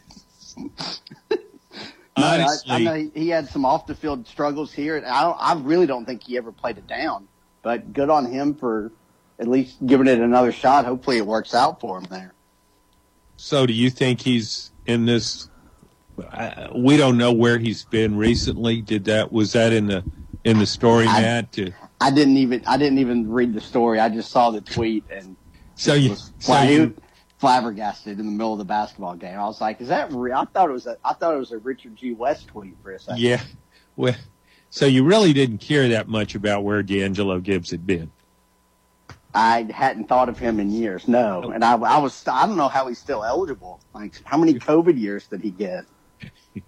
Well, when you said that off air, D'Angelo Gibbs, it was like the name sounded familiar, but I had no idea who he was. And then when we talked about it, I remember he was a highly rated player coming out of high school, and he could play wide receiver or the only question seemed to be about him, would he make it as a wide receiver or as a DB? And turned out neither one, but I can't imagine South Carolina hanging its hopes for success next season on what D'Angelo Gibbs does. Well, I think maybe they just get him for depth, perhaps. Well, he didn't provide that in the past. Yeah, I don't remember him ever seeing him on. I don't even know what number he wore. Maybe he played on special teams, but that would be it. Did he even have a number? And the numberless player. It could be a J.J. Peterson. Where did J.J. Peterson ever end up? I don't know. That's playing for, what was that? Bishop Sycamore, the fake high school team. That's probably where he's at. Speaking of where are they now, how about J.T. Stroud? He's made another move. Poor guy. He has no clue what he's getting into, does he? He infallible offense, I guess. He gets the run. Did Butch recruit him here? Quarterback Arkansas State with Butch Jones. When I watched J.T. Stroud, and he didn't play that much, but I really thought he had some ability. He was pretty mobile. He has a good arm, but just never in the right place at the right time, I guess. Maybe Arkansas State will be the right place in the right time. But then you think, Butch Jones is a coach, and that's not the right place in the right time. Well, he actually made a play in one game where he threw a back across to, I guess it was Marquez Callaway against South Carolina. They went for a score that I kind of thought that's a throw that not many quarterbacks can make, even Hooker at times. He's got a great arm. I think he was undefeated as a Tennessee starting quarterback. So, well, remember, I think it was the Florida game. The game was it was decided, but he came in late and played really well. Do you remember that? Yeah, and I also remember when he came against Kentucky that year as well, where he, that was not a memorable moment from him. Well, so you never knew what you were going to get. Since we've brought up a Butch Jones connection, why do you think Arkansas State, which has had some success at its level in the past, didn't fire Butch Jones after another awful season? Do you think it's just because the program is impoverished and it couldn't afford to fire him?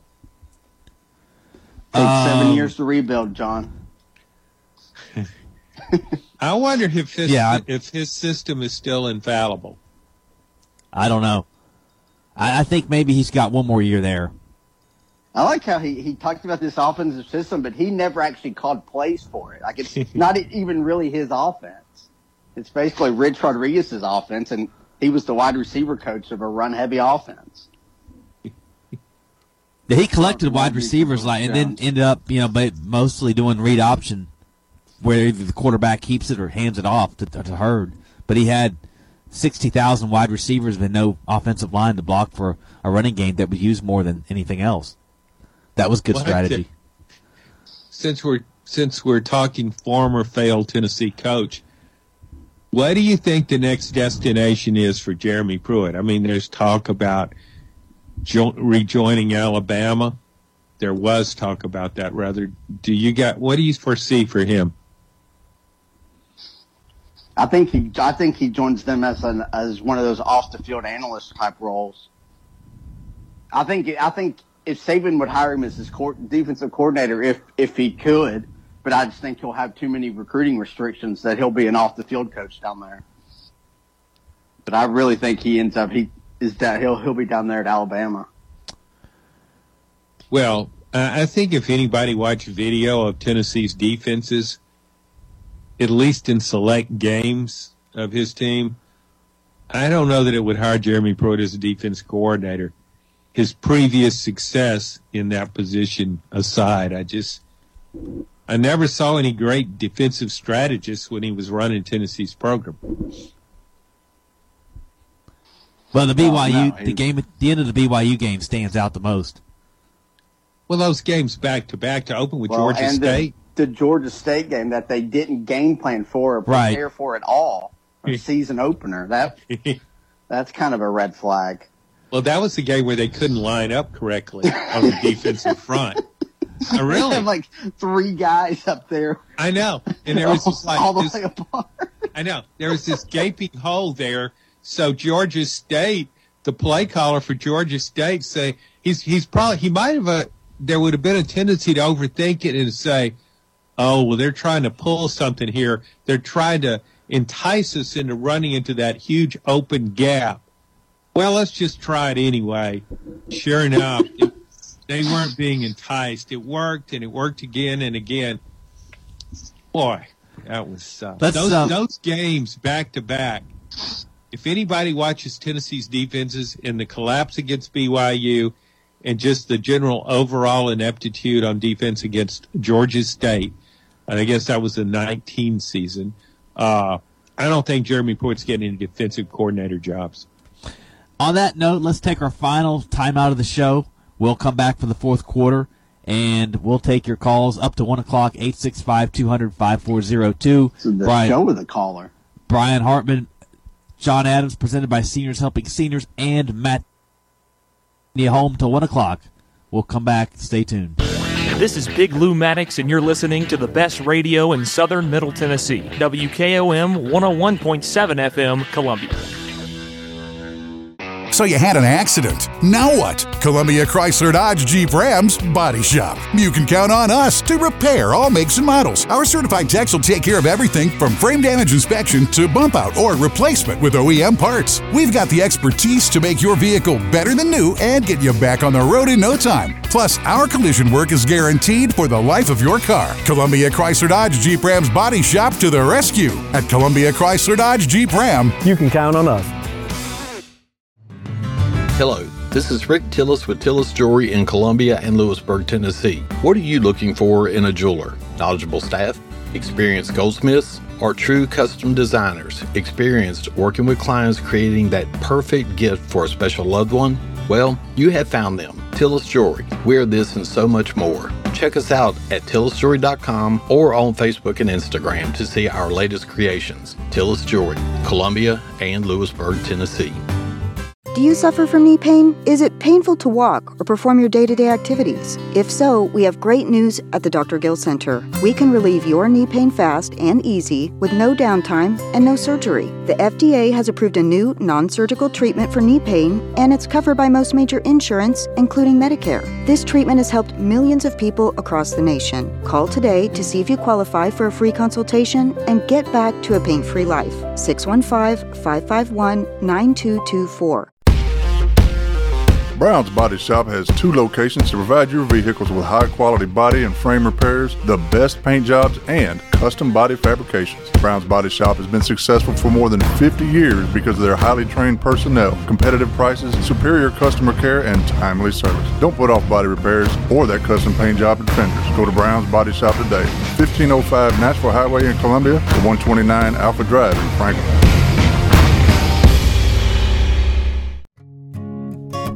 This is Trip Stoltz, owner and manager of Columbia Ace Hardware. Did you know that Ace now offers free assembly and delivery on grills over $3.99? It's never been easier for you and your family to have a great grill like a Weber gas grill, a Traeger pellet grill, or a Big Green Egg charcoal grill. Come see us at Columbia Ace Hardware, located at 112 East James Campbell Boulevard, Columbia, Tennessee. Ace is the place with the helpful hardware, folks. Looking for convenience? Try Quick Mart Convenience Stores, conveniently located all across Murray County, southern Middle Tennessee, and North Alabama.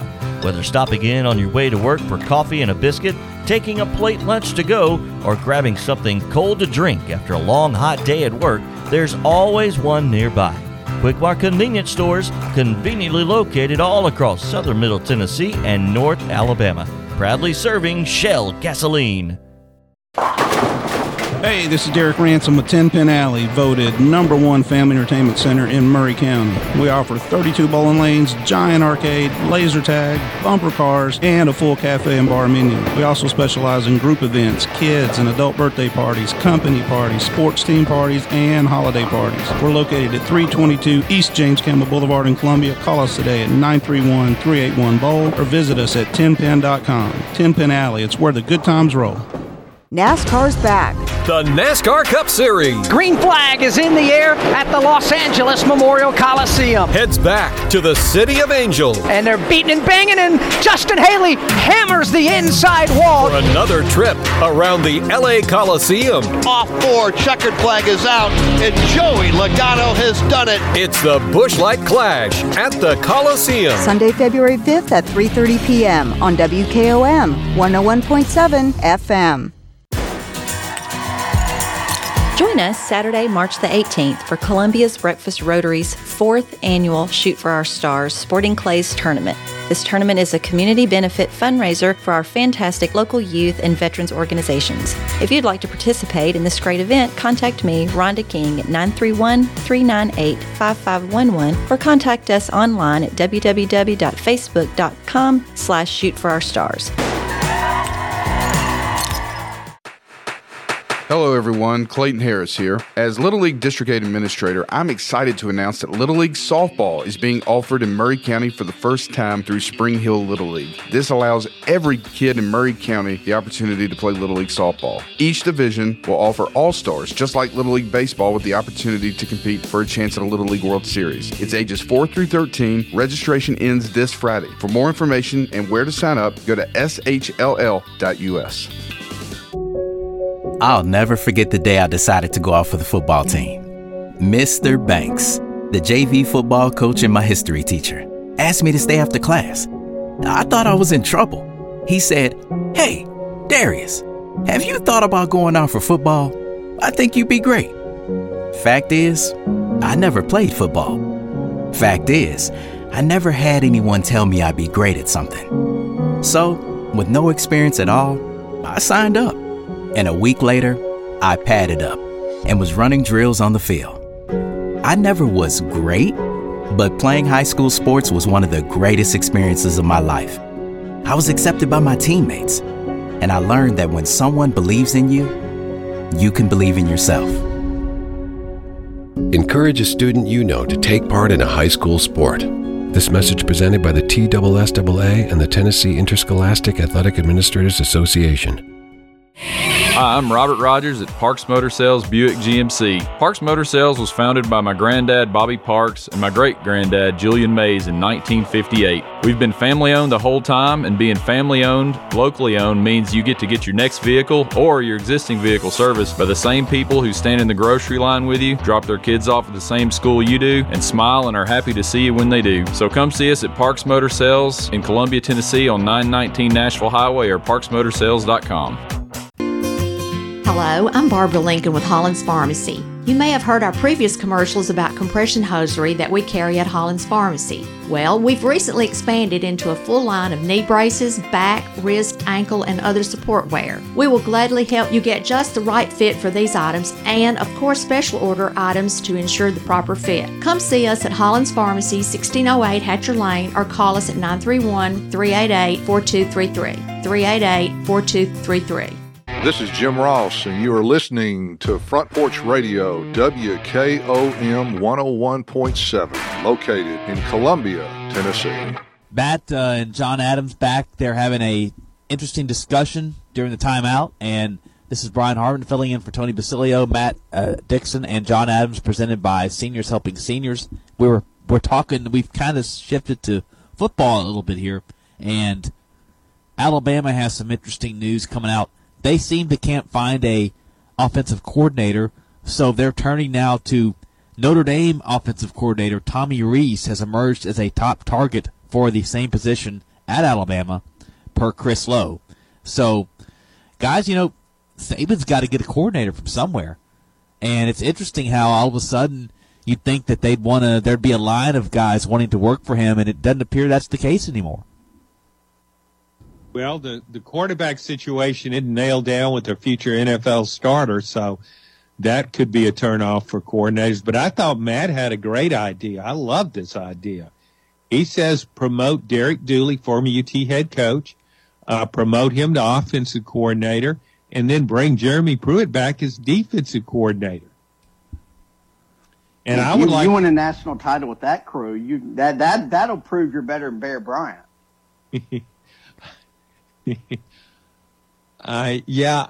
But I think if you do that, you got to complete the trifecta and find a place for Butch Jones on staff. I don't know what you want him doing, but you bring him back too, and it's kind of old Tennessee meets new Alabama. Did they get Todd Grantham as defensive Casey coordinator? Pruitt is the recruiting coordinator.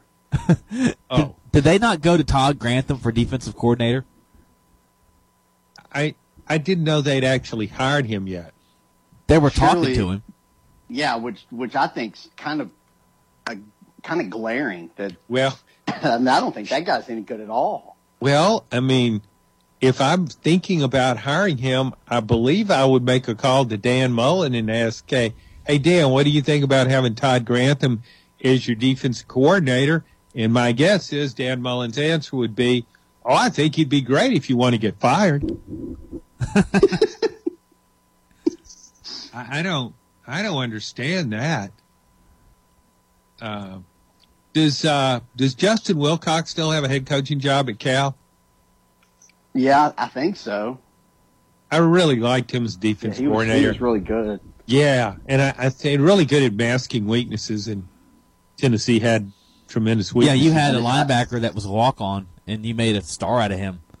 Well, you just had a bunch of just 3-star guys. The sack of potatoes, as Dooley called them out there. Yeah, I just don't think he liked all the cutthroat recruiting that the SEC was, which it's even worse now. Well, that didn't bother Hugh Freeze coming back to Auburn.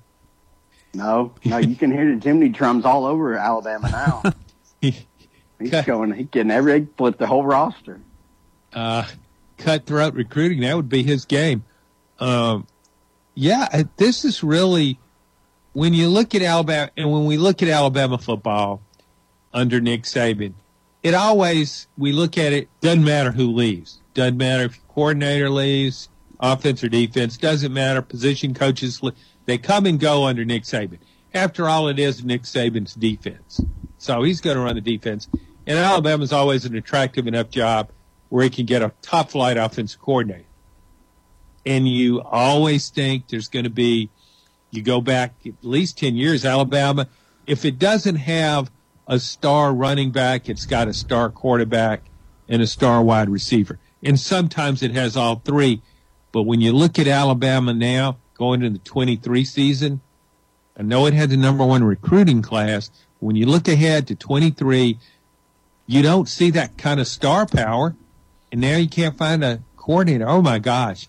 Todd Grantham can't go that route, can you? I wouldn't think so. I mean, Saban would be better off just calling it himself at that point. Sure. Definitely. I mean, good Lord. He, as an offensive coordinator, don't you think he can find a recently unemployed NFL coach? Because you know how it goes at the end of the season. And there's plenty of guys out there that will need a job. And so you can like we make fun of him, and he'll hire Cliff Kingsbury this afternoon or somebody. Well, maybe he can go get Steve Wilkes from the Carolina Panthers to be his defensive coordinator. What do you think? Boy, the SEC, that would be a national day of celebration in the SEC if Wilkes was hired as Alabama's defensive coordinator. Many people thought he should have been retained as their head coach before they brought That's amazing. That's Frank Reich in there. That he went. I think one of the worst coordinator performances in recent SEC history. That was worse than Pruitt's against Georgia State. That was worse than Sal Sinceri. 3 or 4 games into the season, at least you can blame Pruitt's on the first game deal. I mean, that was 4 games into the year, and they literally looked like they were playing with 7 guys out there. Well, when you think about it, too, and we're talking about the 21 season, going into the 21 season with Missouri, the strength of the team was considered to be its defensive front. It had depth there and some proven players, experience. And still, Steve Wilkes went in there and waved a magic wand and made it one of the worst defenses in the country. Then he's back in the NFL, and there are people saying he should be a head coach in the NFL. I wouldn't hire him as a quality control coach. Well, here's the funny thing is, they actually sort of turned their season around under him when they got rid of Rural, and they nearly made the playoffs in a bad division, but they still had to beat a pretty good Detroit team that was hot, and then they just had to beat Tampa and Tom Brady to win that division, and they couldn't do it the second time. So that tells us that he's not capable of coordinating a college defense, but when it comes to the NFL, he can turn your team around as a head coach, I guess. Yeah, he did it. He somehow did it this year. And the Carolina Panthers, I mean, that division, let's be real, that was an awful division. Yeah. He's another Ed Orgeron. Yeah. Yes. Yeah, a magic man. Great interim coach. Well, you talk about that division, you can say, how bad was it? Bad enough that Steve Wilkes could be successful.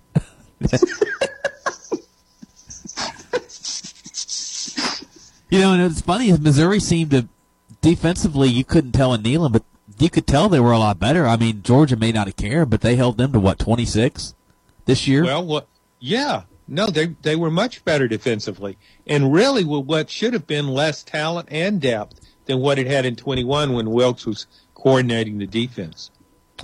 Let's get Roger in the mix here. Roger has been waiting. I appreciate it. Thanks for the call. Well, sure, Brian. Hey, Brian. How you doing today, Brian? How you doing, Roger? I'm fine. John, Matt, how you both doing today? Well, I'm doing well. I can't speak for Matt, but he sounds okay. Yeah, I'm doing good, Roger. Sorry we got wordy on you there. Oh no, you're fine. I enjoy y'all. I've been enjoying all the last couple of hours. That's why it's been nice to hear y'all on here. So yeah, y'all doing a good job too on here too, Brian. You're doing a good job on here. Thank you, Roger. Too, Brian. Sure. Wanted to ask you first, John. John, I want to ask you about the game last night.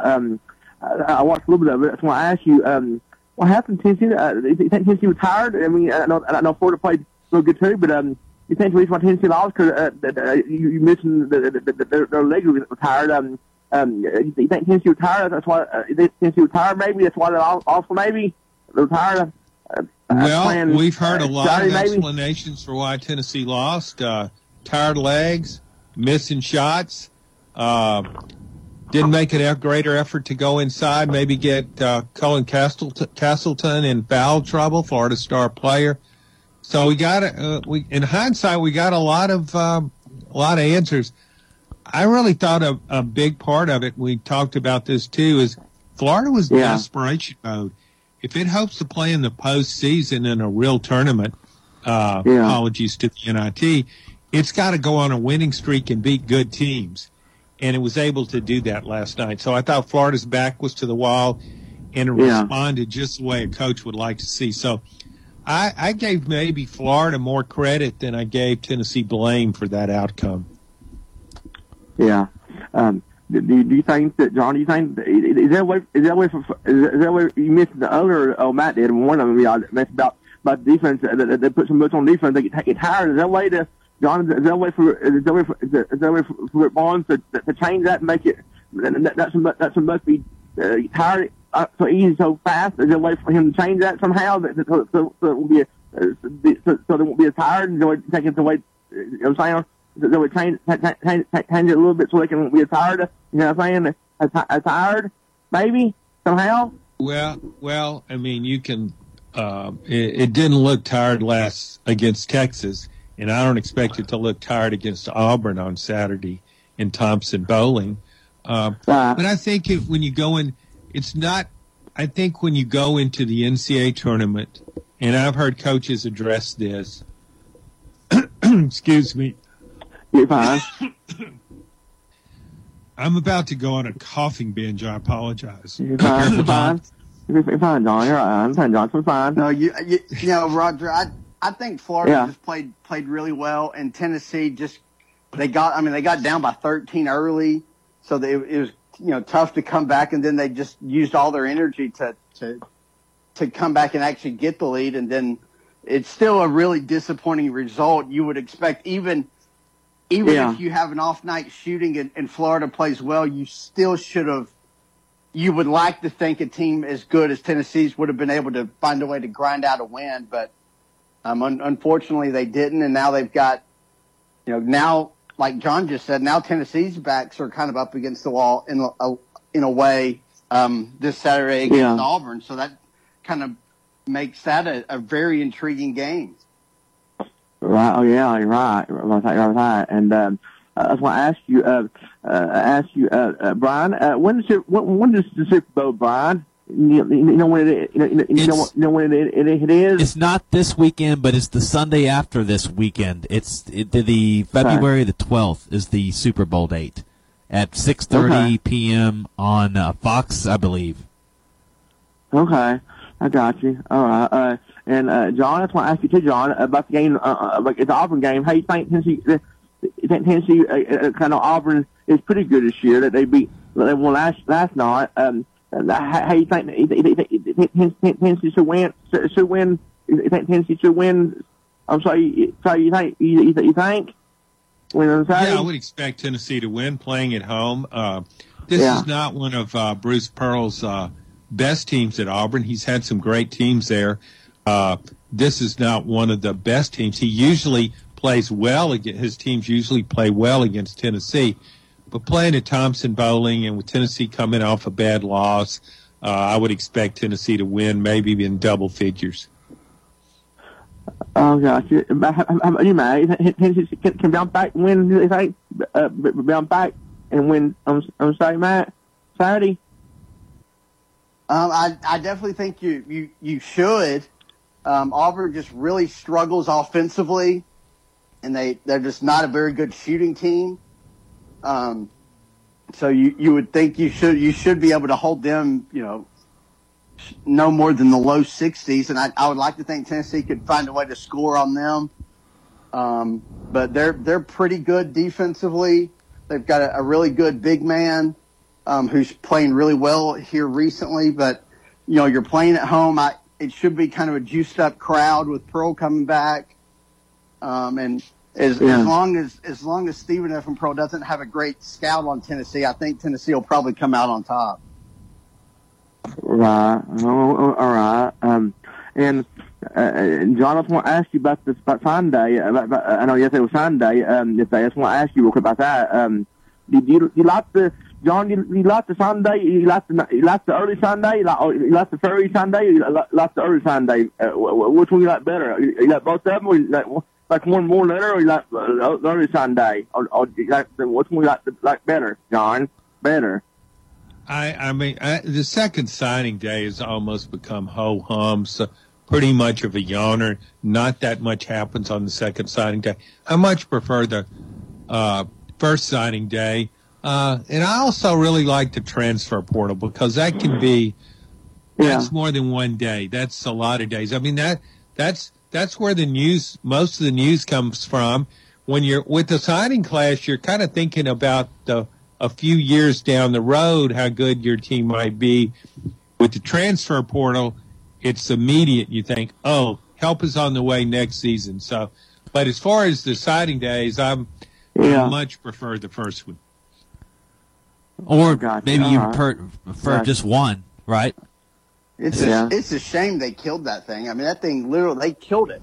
There is no National Signing Day anymore. You used to have it, now it's like in the middle of bowl season. It's really, really disappointing. It looked like it was something that would be impossible to kill at one point with the way it sort of had momentum and how people used to come and literally people used the NCAA said, hold my beer. Yeah, I mean, they used to travel to come up and to gather everyone to watch the kids sign on that day just a few short years ago.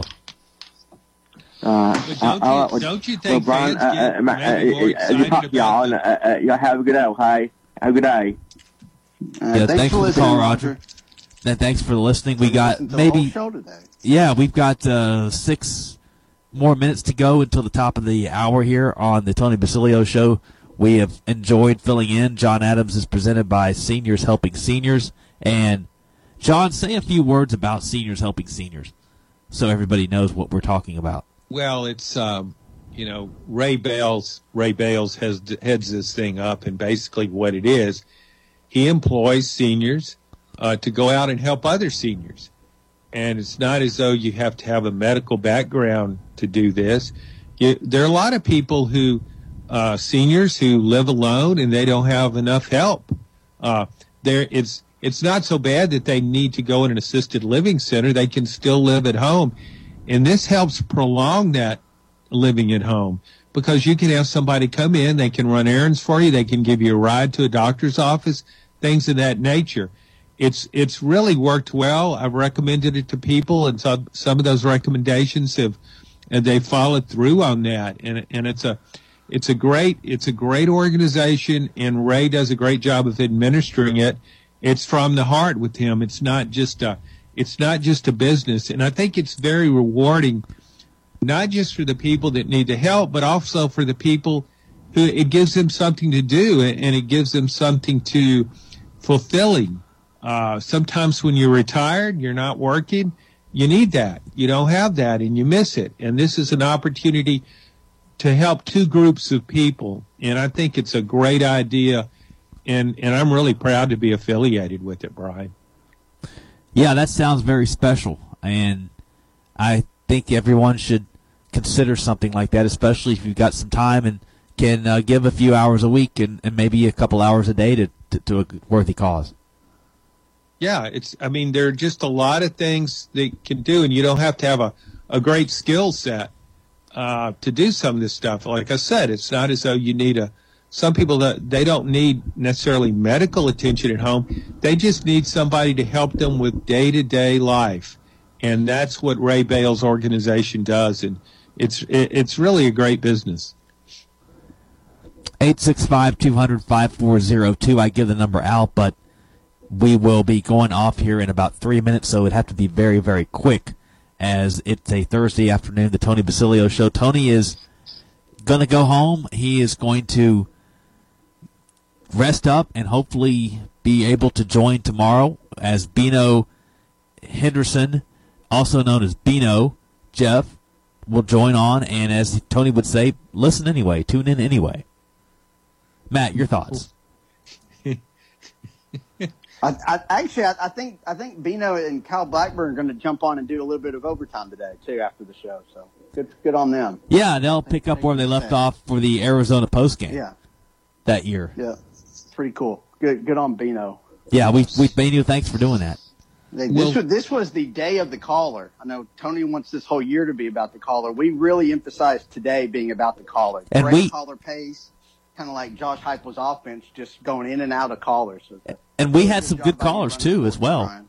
Yeah, we had some. Yeah, and kudos, or as Philip Fulmer would say, kudos to the callers, because they captured the up-tempo tone, and nobody droned on forever. Everybody made a point and moved on, so we got a lot of callers. Yeah, and some even made points and was worthy of the time they got as well, a few of them. So, one well, most of them, all of them. One area in which we failed, we didn't come up with coordinators for Alabama. We've left that to Nick. Who would you like to see Alabama hire in both coordinator roles, Matt? If you could pick the coordinators for Alabama, whom would you pick? Well, that Grantham guy actually seems realistic. That'd be a nice one. I don't. Is Sal Sinceri still associated with Alabama in some way? He's always been I've always thought really highly of him. I think he's got a full-time coaching job somewhere. Maybe it is Alabama. I can't remember if he's one of their 300 analysts or whatever.